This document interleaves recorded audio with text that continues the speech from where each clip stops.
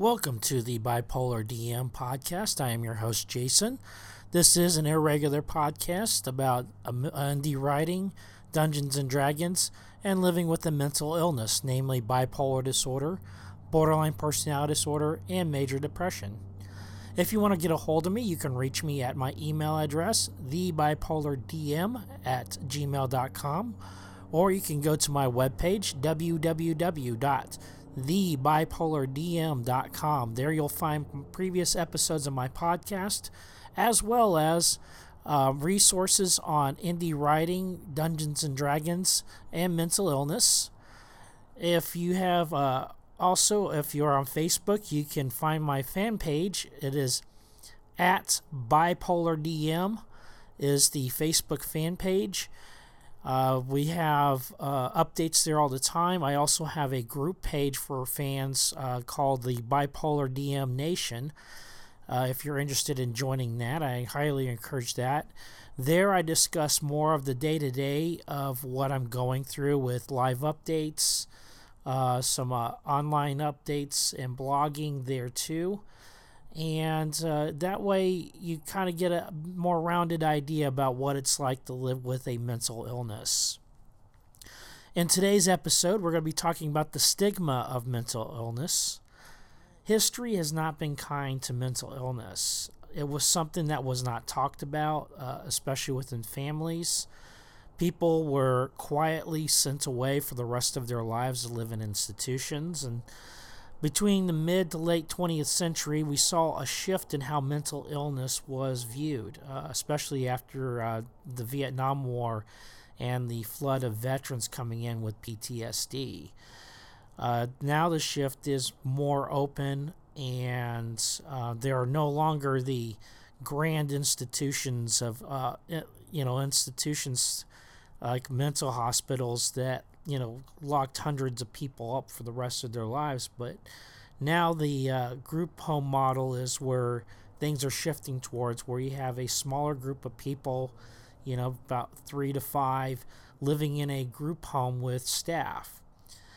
Unfortunately, the majority of us, though, don't live in group homes. We live at home, or we live on the streets with homelessness and drug addiction and our uncontrolled symptoms of our mental illness. Are we better off now than we were 50 years ago? Well, yes and no.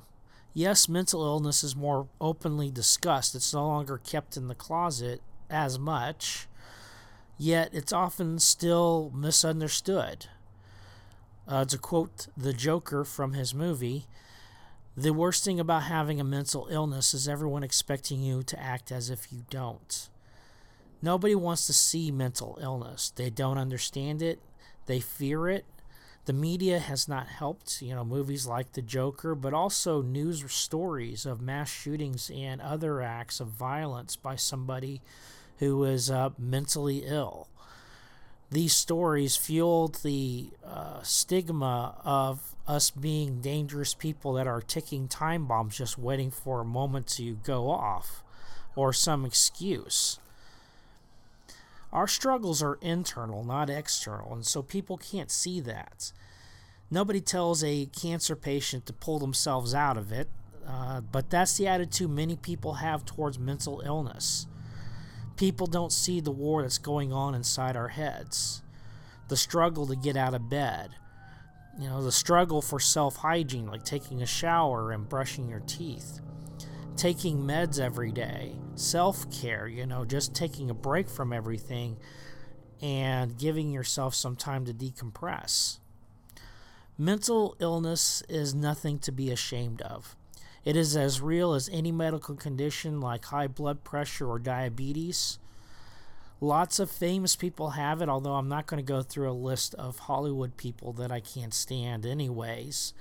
But you know what? There was a lot of famous people throughout history that either had bipolar disorder or were suspected of being bipolar. This isn't the 1900s anymore. We don't lock people away for being mentally ill, although hospitalization now and then is good for some people when it's necessary. Part of ending the stigma of mental illness is, first and foremost, you need to educate yourself. Know what it is that you're diagnosed with, know what the illness is, the signs and symptoms, and get familiar with other mental illnesses as well that are outside of your own diagnosis. Educate yourself on what people go through besides yourself, and when they struggle with their mental illness on a daily basis. And then educate those who are closest to you, your family members, your extended family. They oftentimes are the ones that are the roughest on us when it comes to mental illness. And educating them about mental illness, what is appropriate, what's inappropriate, those things go a long way. And then, of course, you want to be your own advocate. That is the biggest thing, especially when you're talking with doctors and stuff like that, because nobody's going to advocate on your behalf more than you should for yourself. And so, that leads right into not only being your own advocate, but don't let anyone ever make you feel less of a person because of your mental illness. Not a loved one, not a friend, and sure as hell not a stranger. They don't know what it's like to live with a mental illness, and your opinion about yourself is what matters. Having said that, though, unfortunately for a lot of us, our opinions are very often very low about ourselves, and so we need to build ourselves up. And whether that's through self-talk or mantras, medication, group settings, doing things that make us feel good about ourselves and improve our self-esteem, anything, then everything. We need to do those kind of things to build ourselves up. Thank you for listening.